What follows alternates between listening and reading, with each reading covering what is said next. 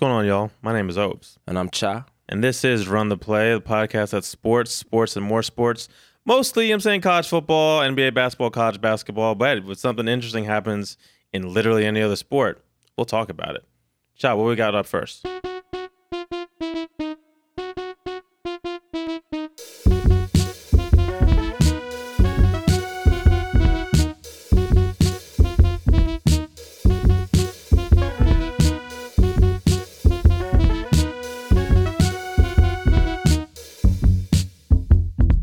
The first thing I want to touch on is some of the highlights from this past Saturday. So the first one, Maryland beat the brakes off of number 21 Syracuse. Syracuse, coached by Dino Babers, black man. Shout out to him. Hey. They have had strong offenses during his time at Syracuse. When he was at Bowling Green, had strong offenses. He's always been a guy with strong offenses. Mm-hmm. So I thought going into this game, it was going to be a shootout. Maryland's defense is a lot better than I thought it was. To be able to slow down Syracuse to the extent that they did. Also, Maryland very quietly is the highest scoring team in college football right now. They scored 79 points game one, scored 63 points game two. So they're averaging over 70 points a game right now. That is crazy. Now, is that sustainable? No, probably not. No, of course not. But you love to see it. You do. Shout out to Maryland. Mike Locksley got it going. He could not get it going at New Mexico State years ago. People thought he was trash as a coach, but it's very difficult. You know, there's a difference between program builders and sort of what you would call, I guess for lack of, I can't think of a better term right now, but colonizers. Mm-hmm. So some people like, you know, your Howard Schnellenbergers, your Mark D'Antonios, even Nick Saban to a certain extent. Nick Saban is a rare person that's both. That he can come into a successful situation and make it more successful. Mm-hmm. He's also proven to be a program builder and program sustainer. Mm-hmm. We look at somebody like Howard Schnellenberger. Miami was nothing. They were about to get rid of their football program when he got there. He turned them into national champions. And then if you ever watched that documentary, The U, you saw what they were able to do after that.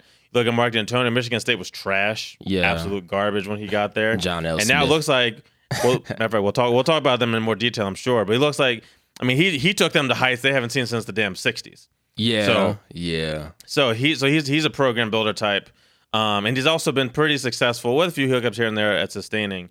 But Mike Locksley seems like he might not be the program builder, like to take you from like, you know, rock bottom to being successful. But Maryland had some success last year. They have players, and he's a great recruiter. So I think he'll be able to build on what Maryland was able to be successful at last year. And then also he learned a lot from being under Nick Saban. So I think he has a chance to be very successful at Maryland, despite not being successful at New Mexico State. Cool. So the next one, Army almost upset number 7 Michigan. Did you watch this game? No, I was on the road during this game, but all I could think of was that I told you. So I made 2 predictions last week. One I was like super wrong about. Yeah, we'll get to that. And then one I was, yeah, and then one, and then one I was super right about. This is the one I was super right about. I told you, you said that Michigan would blow out Army, and I told you, no, Army's nice. Well, it was this will be way closer than the experts think. Well, and sure enough, they should have won in regulation, from what I understand. They should have. So, yeah, Army had all the chances in the world to win this game. I think it came down to Army cannot throw the football. Like, their quarterback cannot throw the football. That's what it came down to. My thing is, when in doubt, just assume Michigan is overrated. I don't know what I was doing. I was like, oh, maybe this is the year that they actually put it all together. They got a squad at number 7. No, they're not number 7. They really aren't. They probably, I don't know. Wait, what are they ranked right now? Because I know the AP poll came out today. They shouldn't be in the top 10. I'm sure they are in the top 10, but they shouldn't be in the top 10. Pull it up right now. AP top 10. Michigan is number 10. In the coaches poll, they are also number 10. Okay. So you see, they did not want to, I guess, disrespect Michigan by making them out of the top 10. They shouldn't be in the top 10 right now. And it's not even me being the Michigan basher, which there'll be plenty of time to do that during the season. Right now, I'm just being realistic. You shouldn't have been number 7 in the first place. And that's what happened. That's the thing. It's like you almost get embarrassed like this. Actually, honestly, that is embarrassing because y'all rushed the field after almost losing to unranked Army as the number 7 team in the nation. I hope Jim Harbaugh got on y'all for that because that was embarrassing. That was embarrassing for me. I'm not even a Michigan fan. One thing I would say, though, about that is when Michigan is like actually supposed to be good, not just people trying to talk themselves into it, Michigan will be in the top 5. Right? They'll be in the top 5 when they're actually good preseason. When they're not, that's when you see them in like random spots like 12 or like 7. You know, that's a random spot for Michigan to be. But the fact that they weren't in the top 5 shows you that they weren't. People were trying to talk themselves into it more than they actually thought Michigan was good. So, but we'll see. It's still early in the season. We'll see. All right, and the last one, Colorado comes back to beat number 25 Nebraska. Yeah, so if you listen to the Chicken Social, you'll know I used to date somebody that went to University of Nebraska. And one thing that I learned about Nebraska football during that time is that real Nebraska fans do not expect Nebraska to win any game ever. Like ever since Frank Solich got fired, almost 20 years ago now. And they brought in Bill Callahan. Nebraska fans sort of live in with this sense of like existential dread, where no matter how well things are going, they fully expect that Nebraska will blow it and lose in heartbreaking fashion. And it's happened once again. Like they were up 17-0. I'm driving home. I'm thinking, man, maybe they've turned the corner. Maybe they're gonna just control this whole game. And next thing I knew, it was 17-7. I'm like, okay, Colorado's going to score eventually, right? Then it was 17-14. I'm like, what is going on? As soon as it was 17-14, I'm like, yo, these niggas about to lose. Man. And they did in heartbreaking fashion once again. Like, I don't know what it's going to take for these niggas to get over the hump, man. I really don't. Because, like, Scott Frost is just year 2. He's recruiting well, but those people that he's recruited, they're either true freshmen or they haven't gotten into school yet. So, like, it's going to take a little bit of time to pay dividends. But, like, guys, you can't be up 17-0 on the road and blow it. Like, I mean, like, I don't. You can't. Yeah. If nothing else, think of the fans, man. They give them all alcohol poisoning and all kinds of undue stress. Like, listen, they want to be able to go on Twitter and be like, oh, good, we won, right? Instead of, knew this was going to happen. But it's always happens. Honestly, knew this was going to happen. As a fan, it should only be like a handful of games that you should kill yourself over. All the other games you should just sit back, let it happen. Cause my whole thing is like either it's a game that y'all gonna win, and so you're gonna win it, or it's a game that you're gonna lose, or you're gonna lose it, or it's a rivalry game. So to me, it's like the rivalry game should be what you focus your energy on. All the other games, just let it happen. You know what I'm saying? Like, just enjoy the show.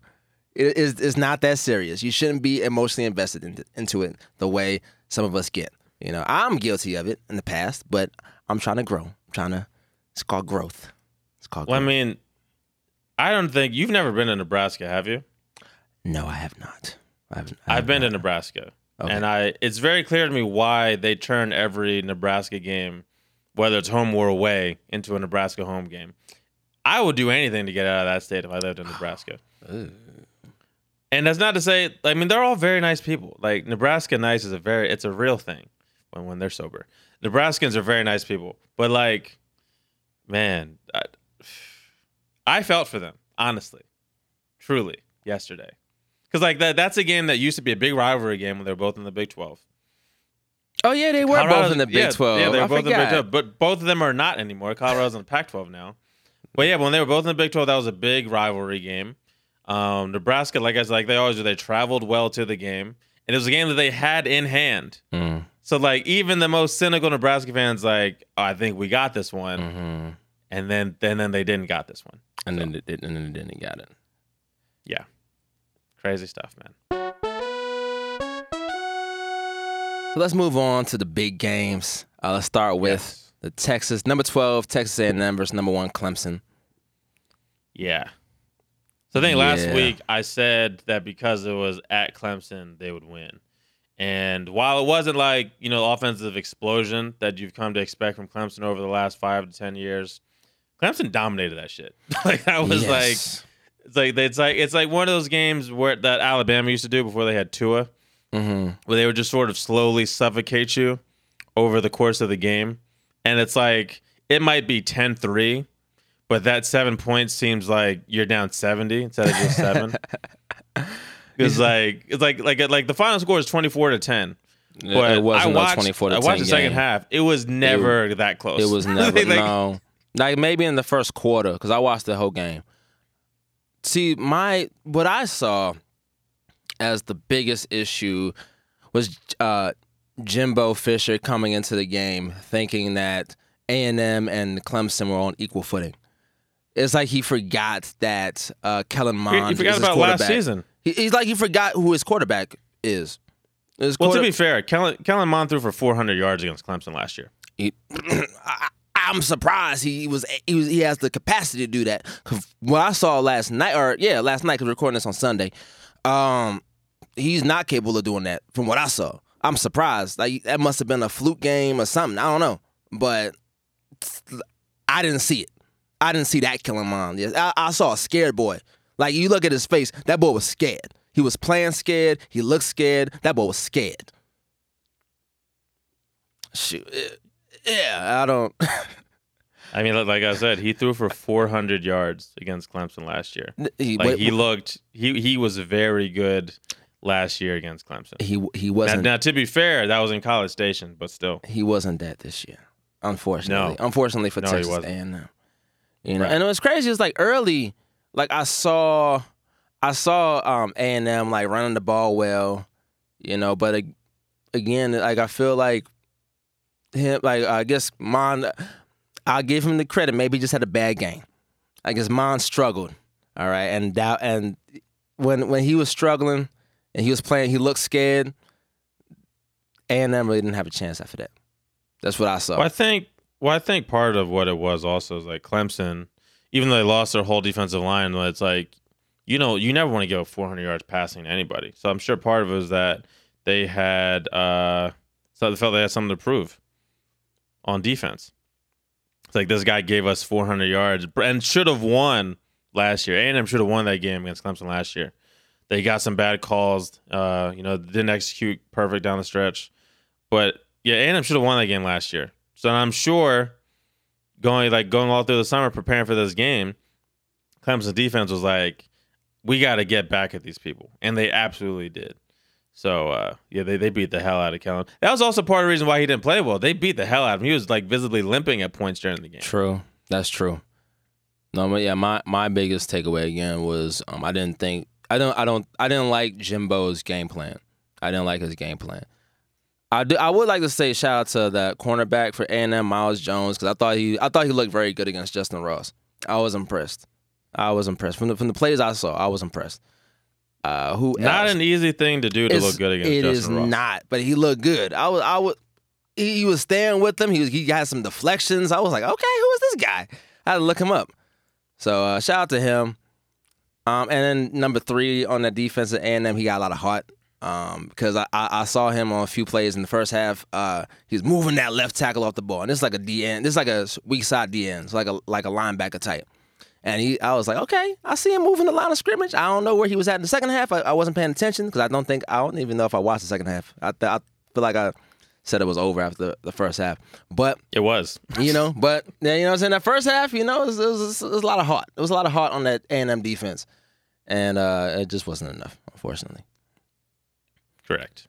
So in the other game, the primetime game, LSU at Texas. Oh boy, I was excited for that game. Boy, but first we got to talk about. I don't know if you saw the footage of the LSU players just being blatantly just disrespectful.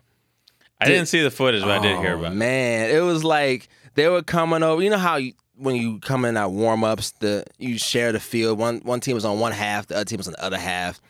And LSU players were like coming up to the midfield and just talking mess like it was a rivalry game. I was like, oh, is this the energy we bring in? Okay, I see it. And I did see that. I did see that. The other thing that I heard about was that LSU players were like drinking Texas players' water. Yes, I saw that. Games. Yes, they were. They were doing all of that. And they did all of that, and then they won. So Yes. I think Yes. University of Texas is now LSU at Austin. I think that's yeah. Sorry about that. Then now you know how it's like to have a satellite school in your city. Yep. Yeah. Mm. Ooh. Mm-hmm. Yeah. We getting there. We going there. We going there. That's a nice little callback to an earlier podcast that we used to do. One thing I thought was interesting. So Texas, the whole week leading up, decided they were going to call themselves DBU, Defensive Back University. Now, Texas has not had a defensive back drafted in the first round since our good friend Humble Teej was at University of Texas. Actually, probably even a little bit before that. He's not that much older than me. But like, yeah, it's been a minute since they were putting defensive backs in the first round or into the NFL at all. They've put some in over the years. They've had some really like big time defensive backs in the NFL, but it's been a long time. Whereas you look at somebody like a school like LSU, Alabama, Michigan State, Florida. kinda. Although the Florida players in the NFL, yeah. Michigan State's put some good guys in, although they've dealt with injuries. But UH has put in a few guys in. UH has put more guys in the NFL the last 10 years at the defensive back position than UT has. So if anybody in the state of Texas is DBU, it's UH, but that's neither here nor there. LSU has been much more prolific at putting corners and safeties in the NFL than Texas has. True. So that's really what started the whole animosity between the two schools. Was Texas has no honest claim to being DBU. LSU, I would say, if any school is going to be DBU, is LSU. Although neither team's defensive secondary showed up last night. There's 880 yards of passing last night between the two quarterbacks. Like my man Sam Ehlinger had 409 yards passing. He lit, especially in the second half, he lit it up through the air.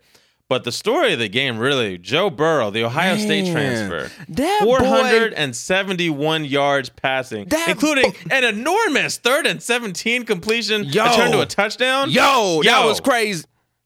This man that's a bad man. That's a cold man. Joe Burrow's nice. That Joe dude's Burrow's cold. Nice. That dude's cold. Because I had never seen him play. You know, I didn't know what to expect going into the game, and this dude just looked so cool in the pocket. Like he was sitting in the pocket like he was just like that was his home. He was like, man, you ain't about to mess with me in my house. What's wrong with y'all? You know, you're just chilling. See a receiver open, bam. Pocket start to break down, move out the pocket. You know what I'm saying? Just like this, you know, and he could run a little bit. I was like, okay, I'm like, this dude is nice. This dude is nice. Who is this guy? This dude is nice. You know, crazy thing. It really goes to show you how well Urban Meyer was recruiting the quarterback position at Ohio State. The fact that at one point they had Joe Burrow, Dwayne Haskins, and JT Barrett all in the same quarterback room. And then they also got Justin Fields to transfer in as well. So yeah, it's kind of like a couple years ago, Michigan State had Connor Cook, Kirk Cousins, and Nick Foles in the same quarterback room. Nick Foles ended up transferring to Arizona. Is that what happened? Yeah. Okay, that's what I didn't know he was at Michigan State. Yeah. Sometimes you just get it going at one position in college. Stuff that's like impossible in the NFL. Like you can't pay that many people of that quality in the NFL. Of the equivalent quality in the NFL. Mm-hmm. But you can do it. You can do it in college, and you ain't got to pay these. But back to LSU. LSU having a good offense feels really unnatural, and I'm not sure what to think or feel about it. Because my entire life watching college football, they've always been that like grind it out, play not to lose on offense. Defensive power, offense, we're going to score 20, defense, we're going to allow 10 type team. Yeah. Exactly. Yep. Exactly.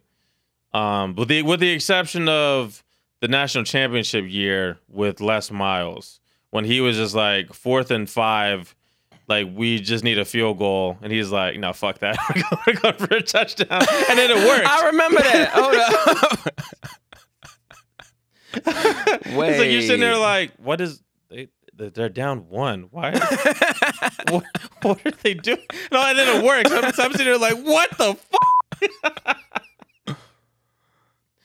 But after that, and then the 2011 season when they beat Alabama 9-6 in the regular season, were undefeated SEC champions, and then lost to Alabama 21-0. After that, he was just like, "Nah, I'm just gonna let the defense try to do it." And yeah, no matter even when he was like facing losing his job, he still wouldn't open up an offense. So seeing Coach Orgeron have this type of just explosive offense, it reminds me of what I thought was going to happen. Remember I guess 3 years ago now, when the reports came out that Tom Herman had taken the LSU job. Mm-hmm. This is what I thought they were going to look like when the reports came out that he'd taken the LSU job.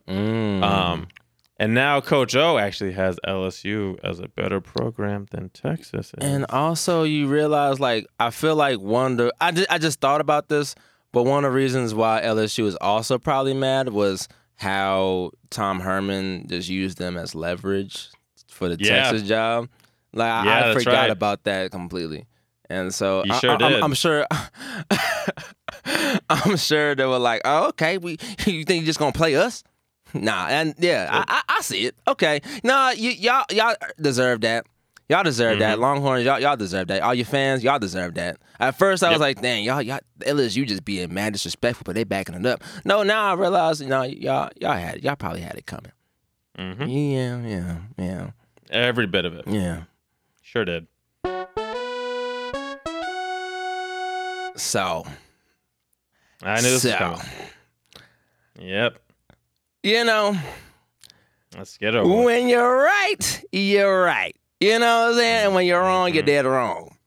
Western Michigan at MSU. Number 19 MSU, which I'm sure they moved up after that manhandling last night. Okay, I had 3 games on at once. We'll get to the 3rd game in a second. I just want to give the people a refresher real quick. I don't think Western Michigan is going to do that to Michigan State, though. I bet you they do. Nah, Negro, you being disrespectful. I bet you they do. I bet you they don't break 100 yards rushing against Western. It's not finna hold no damn Michigan State. Which Michigan State? Because here's the thing about the teams and the Michigan teams, whether it's Michigan or Michigan State. When they play any team that's not Central, because Central Michigan be having some squads sometimes. But when they play Eastern Michigan, when they play Western Michigan, when they play them directional Michigans, okay, them directional Michigans they tend to get smacked. Western's gonna hold them under 100 yards. No, they're not. No, they're not. I don't want to hear a word about. Well, let's wait and see. That offense is trash. They're not gonna hold them to no 100 yards. And it's Mark Antonio's fault, 100%. Where was that for me calling Army being close to Michigan? Selective editing. I see. Nah, okay. because folks, this is what happens when one person does the editing and another person Here's the does thing. just the talent. Here's the thing. I was not adamant about Army getting destroyed the way you were adamant about Western Michigan holding Michigan State, MSU, to under 100 yards rushing. At least I didn't say. I didn't say Western was going to beat them. I just said that they weren't going to run the ball. Now, to be fair to me, I thought they were going to continue to be stubborn like they had the last 2 years and keep putting Hayward out there at running back, despite him showing that he is trash. I understand. They did not. They did the smart thing. They went with Elijah Collins, redshirt freshman. That lit it up. 17 carries, 192 yards. Man, unfair that they did not let him get a touchdown. But he was incredible. That was crazy yesterday. So shout out to Elijah Collins and shout out to Mark Antonio for finally listening to one of his offensive coaches and letting him just run the show. That's what it looked like to me. It did. Was Salem. What's my man's name? What's his first name? I do not know. Doesn't matter. OC Salem, the offensive coordinator, OC Salem. It looked very much to me like he was like, look, if I'm gonna be bad on offense or good on offense, it's gonna be with my system. And it looked like they were running what he wanted to do. They looked very different. The O-line looked so much better. The O-line looked like a cohesive group. They were pushing people off the ball. They're creating holes. And also, just a quick side note, to Hayward's credit, he looks great as a receiver. Like as an H-back, as like a slot out in space. He looks great out there. I don't need him behind the line, like behind with the quarterback as a running back. I don't need him there. He's not between the tackles. But in space, that boy nice. He also had a fumble. So he had 3 carries He fumbled one of the 3 carries, never played again. He's not a running back. He's not a running back. No, he's not. Nope. But yeah, listen, if I'm gonna, you know what I'm saying, make the prediction that they're gonna be held under 100 yards rushing, and then they go for what was it, 253? All I know is that Elijah had 251, had like 180 himself or something like that. 192. 192. There you go. So that's all I had to say about that. That's all. The only reason why I put that in there is because you was just being wild disrespectful. And I had no reason to respect that offense. They've been trash for the last 3 years. So look, I love Michigan State. Anybody that knows me knows that they are my second team to behind UH. I love to see Michigan State be good. I've wanted desperately for them to be good on offense the last 3 years. Looks like finally they're showing a pulse, and your boy is very happy to see it. I love to see it. Now, and I'm not taking credit for them being better on offense either, but I do appreciate them being good on offense. So thank you to Mark D'Antonio for letting your offensive coordinator coordinate the offense. The other game was Prairie View at Houston. I tried to watch this game. Part of it was just boring. Part of it that was on ESPN3 and my connection was terrible. So it was like watching like standard definition in like 2019, which is like, you know. So I couldn't really tell what was going on. I just knew that like UH didn't appear to be playing all that well, but they also didn't appear to be trying. And I just figured, okay, they're probably just resting a lot of their players to Washington State this Friday. It did not look like we game planned for Prairie View at all. No. I'm saying only won by 20. So, yeah.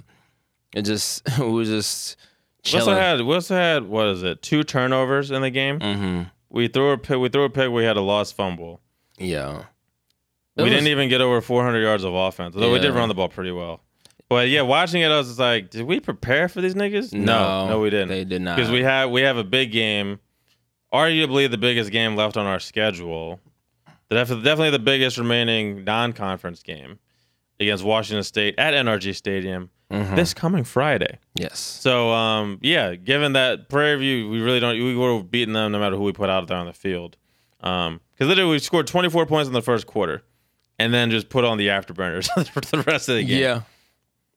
So, I'm looking forward to this weekend's game against Washington State. You know what? I think we have a chance to win it. I do. I think we have a chance to win it. I think so too. I have not, me saying this as someone who has not watched Washington State play since last year, but I always think UH has a chance against any team they play. Not named like, you know, Alabama or Clemson or one of those like top tier people. Right. Yeah, but we're not playing one of those top tier people. Exactly. We're playing Washington State. We're playing Wazoo, the original Cougs. You know, this battle for the Cougs. Fun fact. So the reason we're called the UH Cougars, there was a professor back when we were still a very young school. There was a professor that came from Washington State. For whatever reason, he was involved in the mascot naming process. And he said, well, I just came from Washington State. They're the Cougars, and I really like that. We should be the Cougars here. And somebody said, that's a great idea. Let's go with that. And that's literally why UH is also the Cougars. Yes. So difference between when you say go Cougs for Washington State, you spell it COUGS, whereas when it's go Cougs for UH, it's COOGS. Sounds like now you know. Sounds like some trademarking issues. That's probably. Why. Almost certainly. So one thing I noticed, I thought they rested Mobile Carr because they just wanted him to maybe he was like banged up from OU and they wanted him to rest up for the Washington State game. Turns out that he's actually one of the redshirt candidates. So they're trying to redshirt him this year. And what that tells me is that because he was a walk-on originally, I'm pretty sure, and then he got on scholarship. What that tells he wasn't a walk-on. He was on scholarship. Okay, but regardless, what that tells me is that they probably should have redshirted him his freshman year, and they did not. They just burned it because. Who was here? Was that that was Tom Herman. Tom Herman's class. With no intention of building any kind of program at UH. You're just like, you're pretty good. You know, you go ahead and be the fourth back on this team. Just go ahead and just burn your red shirt right now. Like just for no reason. He burned a few red shirts like that. Like I'm pretty sure De'Aaron King probably should have been redshirted. He had no business playing as a freshman. That we had same with although he did end up redshirting Deshaun Stevenson. Mm-hmm. Bryson Smith probably should have been redshirted. Yep. Yeah. It's kind of weird redshirting a senior though. Hey, look, it is what it is. We have enough running backs. We could definitely use them next year more than this year. I'm just happy that he's like agreed to that. He was like, yeah, it's cool. That's cool. Well, think about it, right? So he's African, and like FOB African, fresh off the boat. For those that don't know, Liberian, right? Yeah. So I'm sure he's like, look, I get more education at no expense to my family. That's like the African dream. So like, I get to get my second master's now. he probably has one. He probably has one already. Like real shit. He probably has one. So shout out to him for being agreeable to the coaches, to the dilemma that we find ourselves in as a result of our last two coaches. It makes me wonder I think he would have just left regardless, because he would not have had a good third year. He being Tom Herman, had he stayed. Because like you said, he was not building a program. He was just trying to win as many games as he could so he could go coach at Texas. Mm-hmm. And then I don't know what the hell Major was doing. Major was like coaching for his job week to week.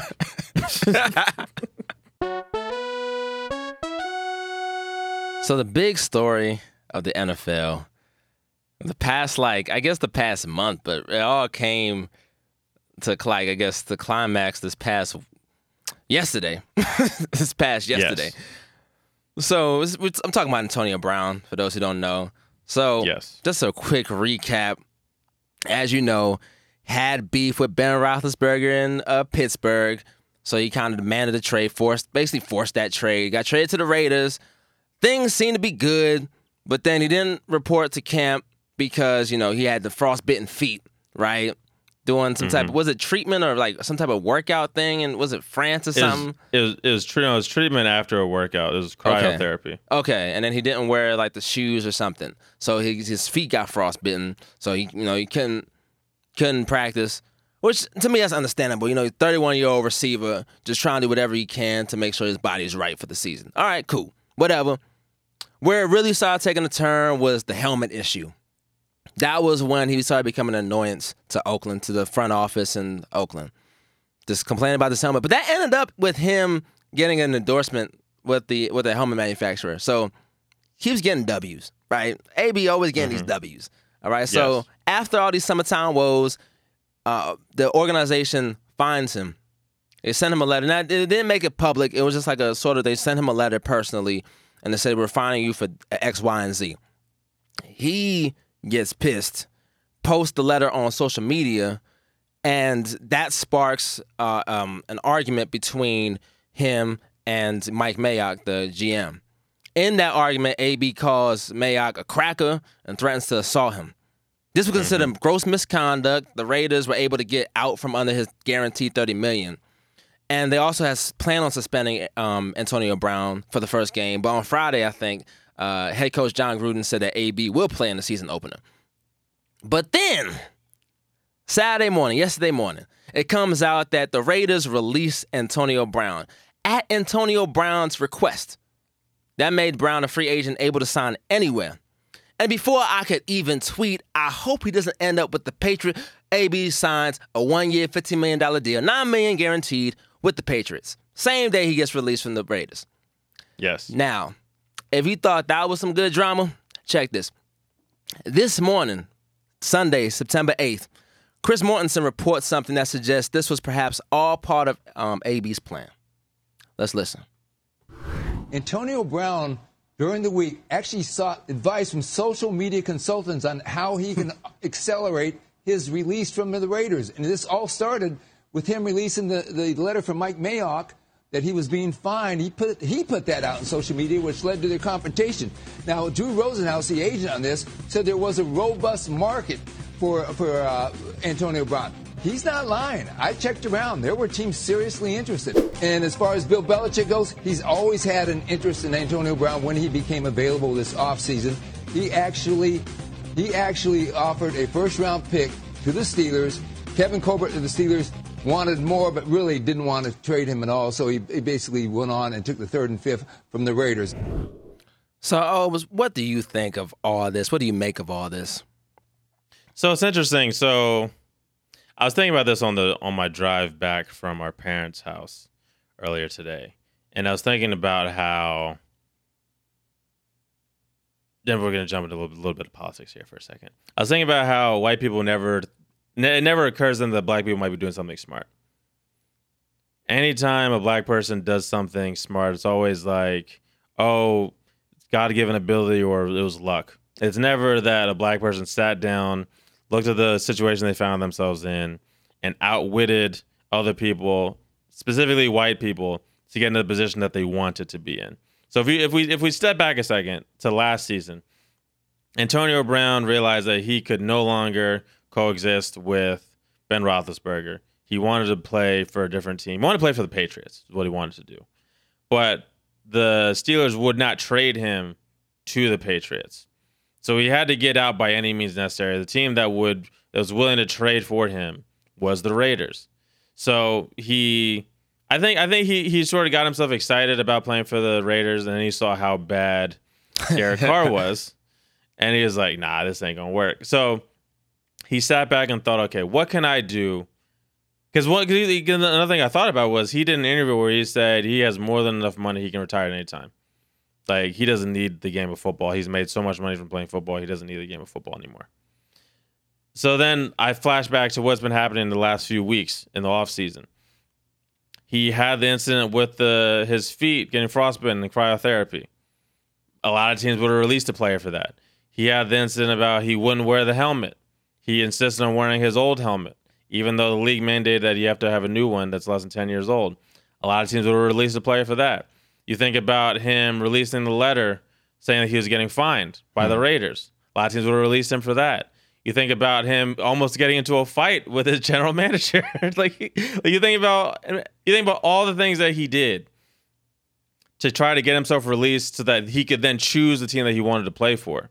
And you had people, even myself. Like you think, thinking back on it, I should have known after he got an endorsement deal for a helmet, after going through that whole saga with the helmet, that he was pulling the string. He was like Geppetto, pulling the strings on Pinocchio.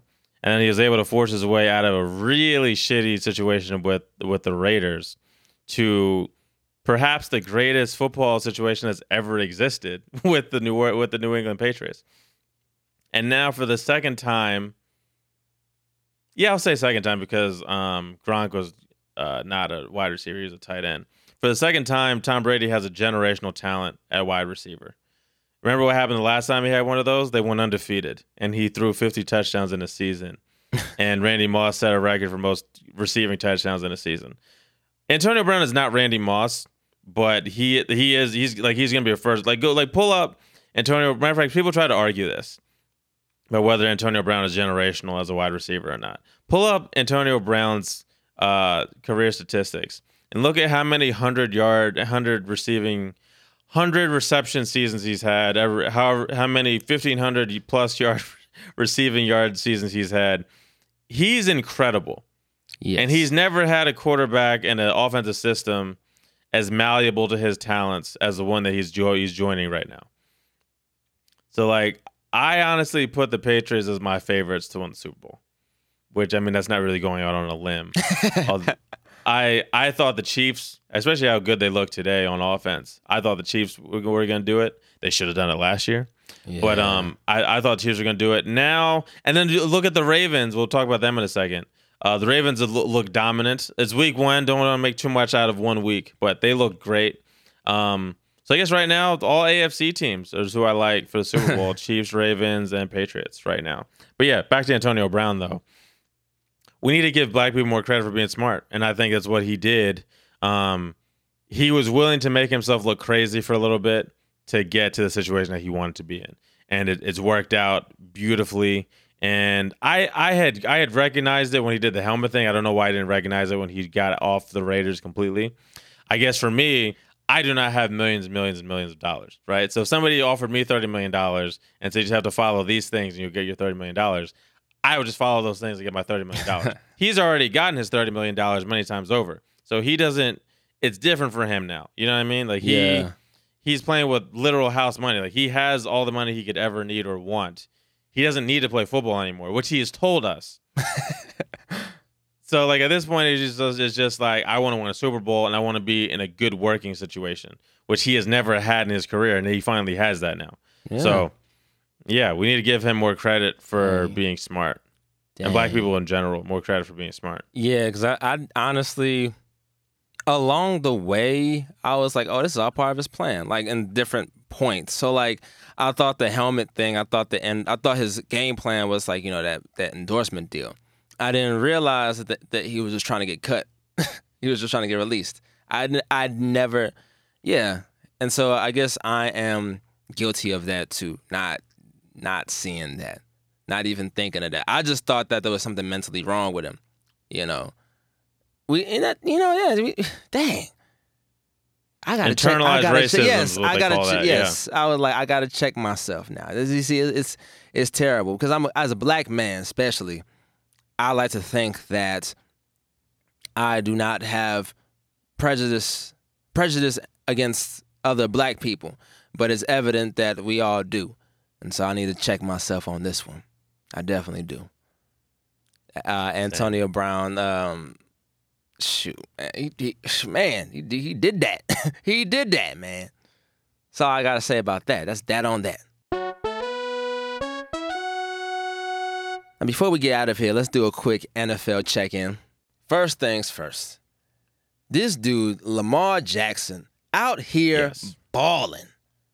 Yes. Balling.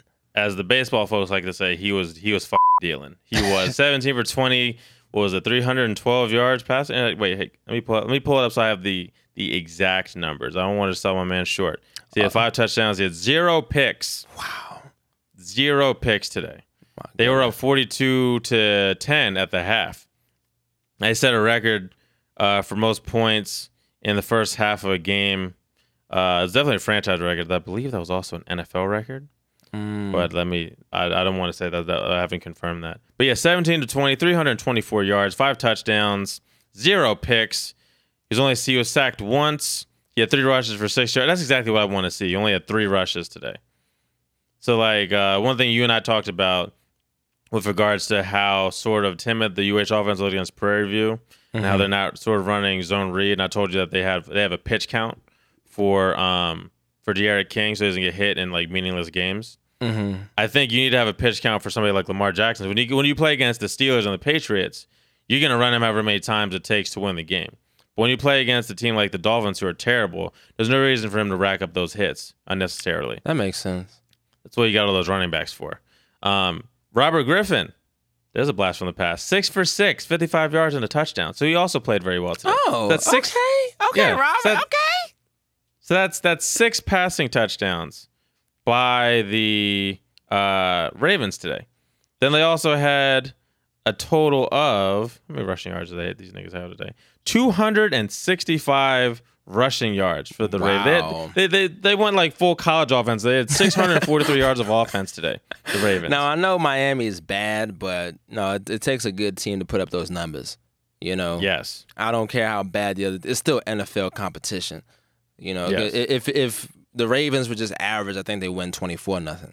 Because when you put up 40 points in an NFL game, that means your team is nice. And they put up 59. Yeah. Oh. Yeah, they won 59-10. Jesus. That's a college game. That looks like Michigan State against Western. Yeah. So that's why I like the Ravens right now. Ravens, Chiefs, Patriots. Those are my 3 teams that I like right now to go to Super Bowl. So next one, Baker Mayfield, not balling. Not balling. Nobody on the Browns is balling today. They lost 43-13 to the Titans. Now look, maybe the Titans are good. Marcus Mariota has always been talented, but he's never had good offensive coaching in the NFL. Maybe he finally has that. We'll see. It's only game 1. Baker got picked 3 times. 3 times in the fourth quarter. So with Twitter being Twitter, I gotta pull up some of the funny puns and funny name games they they gave for Baker this week. So at Trey from New York, I call him Laker Mayfield, the way he falls apart after all the hype. Damn. At Jim Jimson Jr., nice. It's not nice. At Jim Jimson Jr., Baker Mayfold? Damn. At Call Me Huey, Baker Mayfield is John Kitna with nice dancing skills. That's not fair. And then at Z Mullis, that's your boy Zach. Christian Hackenberg, who can Dougie. Damn. That one was particularly heinous. Christian Hackenberg was drafted in the second round based purely off of racism. That nigga was trash. Baker Mayfield at least won the Heisman. He was good last year. You know, he's shown some things in the league. Nah, we'll give Baker some more chances. I'm saying like you said, Heisman winner. He played well last year, so you know, we'll give him a few more weeks before I expect the media. Full slander. Yeah, before I expect the media to come down on him hard. Okay, so next thing, I see that Tyreek Hill appears to have gotten injured.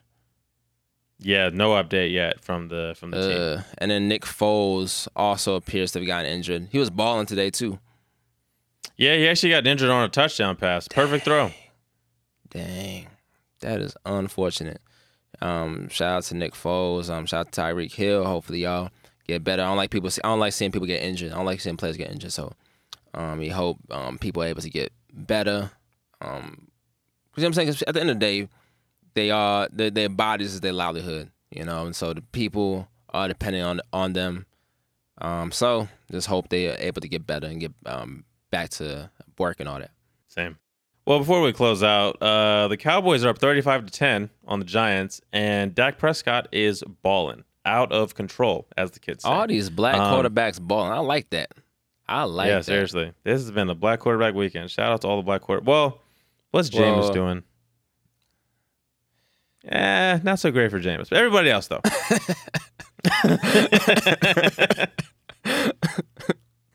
What did Cam do? Cam, 25 for 38. No touchdowns passing, though. Although the running game was very strong today, and he plays a big role in that. So, you know, that's decent for him. All right, so you can follow Run the Play at Run the Play Pod on Twitter.